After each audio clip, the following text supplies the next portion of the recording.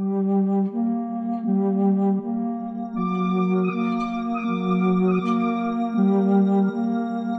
everybody, and welcome back to Video Games Daily. Wasn't so much daily while I was in Anaheim, California. I apologize for that. Had some trouble, bad internet, and it was my anniversary. So, it's okay, I'm back. Everything's fine now. So fine, in fact, that I installed Destiny 2, the PC, open beta, on my computer. This came, of course, through Blizzard's Battle.net, and it's available to anybody who wants to give it a shot. There was some exclusive access to people who pre-ordered the game, but now it's available for everyone. That was a nice surprise to come home to today when I flew in late this afternoon.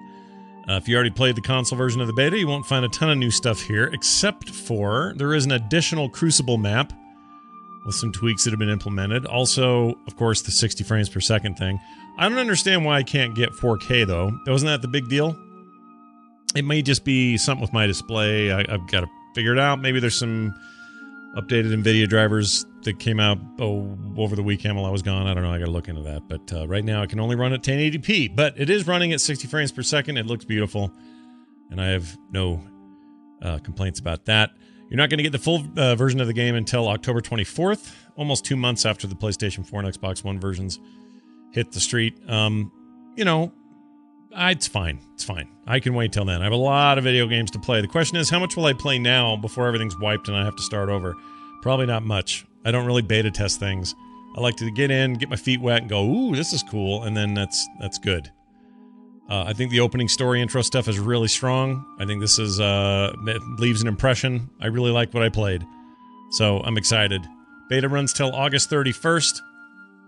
That means that you're not going to have it very long, so hopefully you're getting it. Grab it now, play it, and let me know what you think.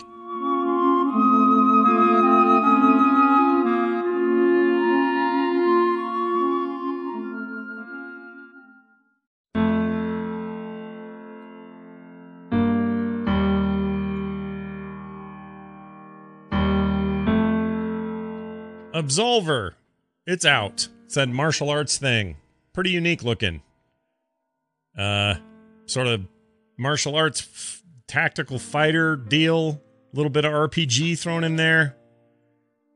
Let's find out how it's doing. Okay? Because there was a bunch of new releases yesterday. This was one of them. This is from publisher Devolver Digital. Big game for them. People have been talking about a lot of stuff. It combines elements of brawlers, RPGs, and even deck building into what they were referring to as a unique martial arts fighting game with a deep customizable battle system like any other game. Unlike any other game, rather. So far, people seem to like it. Some complaints about lag and some issues like that, but let's take a look. GameSpot, 8 out of 10. Polygon, 8.5 out of 10. IGN, 7.6 out of 10. Games Radar, 4.5 out of 5. That's how they rate it. Game Informer, 6.75 out of 10. Destructoid, 7.5 out of 10. They say this, quote, Absolver is sure to be divisive. There's a clear vision that shines throughout the game. Its combat system encourages a granular knowledge of different moves and potential combos that stem from each directional stance. It's challenging, but hardly inviting. Well, whatever, man. Some hardcore games out there. That's what I really wanted to get my hands on. But the big one from yesterday's releases I'm most interested in isn't coming to me until tomorrow. It will arrive tomorrow in the mail. That is my copy of Mario plus Rabbids, whatever that thing is. All right? So I'll report on that tomorrow. But for now, absolve yourself of not getting Absolver.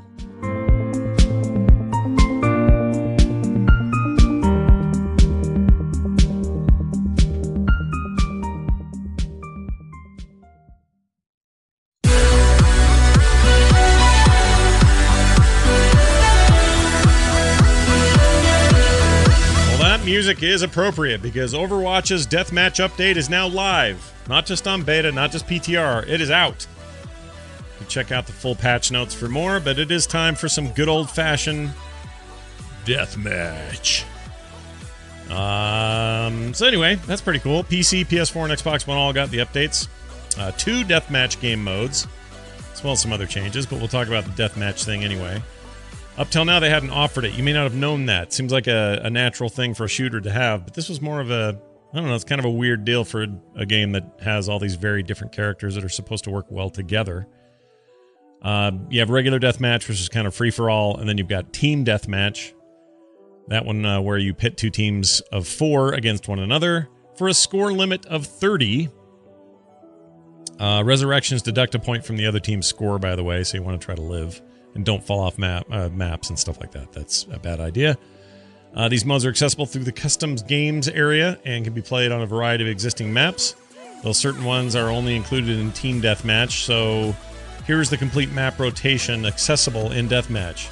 Chateau Gilliard, some kind of thing there. Hanamura, Horizon Lunar Colony, we know that one from the May deal that just came out. Temple of Anubis, Volskaya Industries, Dorado, Eichenwald, Hollywood, Kings Row, Black Forest, Castillo. By the way, these are team only, these particular ones. Black Forest, Castillo, Echo Point, Antarctica, and Necropolis. So go play it. Looks rad. I'll try it tonight.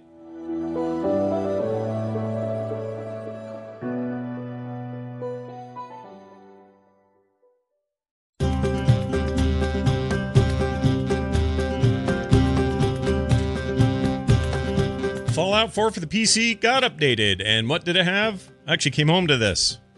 Fired up Steam as soon as I walked in. Saw that there was a Fallout 4 update. Clicked OK. And it introduced paid content curation system. That's it.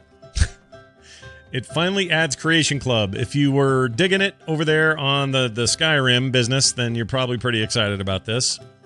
There's now finally support for Creation Club, Bethesda's collection of additional content created by developers and community members alongside Creation Club. The patch also has some bugs and a message of the day thing. Or bug fixes, rather. They don't it didn't ship with it's not they don't want bugs. It's to tell you when there are bugs. Anyway, this is their attempt to monetize new content and mods and that sort of stuff. The paid mods controversy in Skyrim. Remember that whole thing on Steam? Well, now they don't care anymore. They're just doing it. Okay? All content must be created for Creation Club specifically. They promise on its website it will not retrofit existing mods to become paid. In addition, these new bits of content must go through their QA process. It feels like the kind of thing they needed to do at the beginning, right? Should have started with this rather than, I don't know, all this time later seems a little bit weird. Anyway, all players will get 100 credits. That's their digital currency.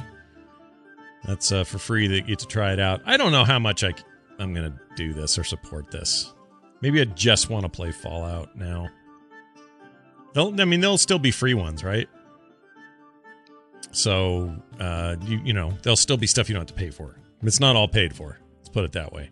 So, like graphics updates, stuff like that. The things that matter most to PC players, that stuff's still going to be there and still run just fine. Creation Club also coming to the PS4 and Xbox One, but that's sometime later. We don't know when. It's on PC only right now, and it's only available through the Steam version of the game. So if you do want to check it out, do it.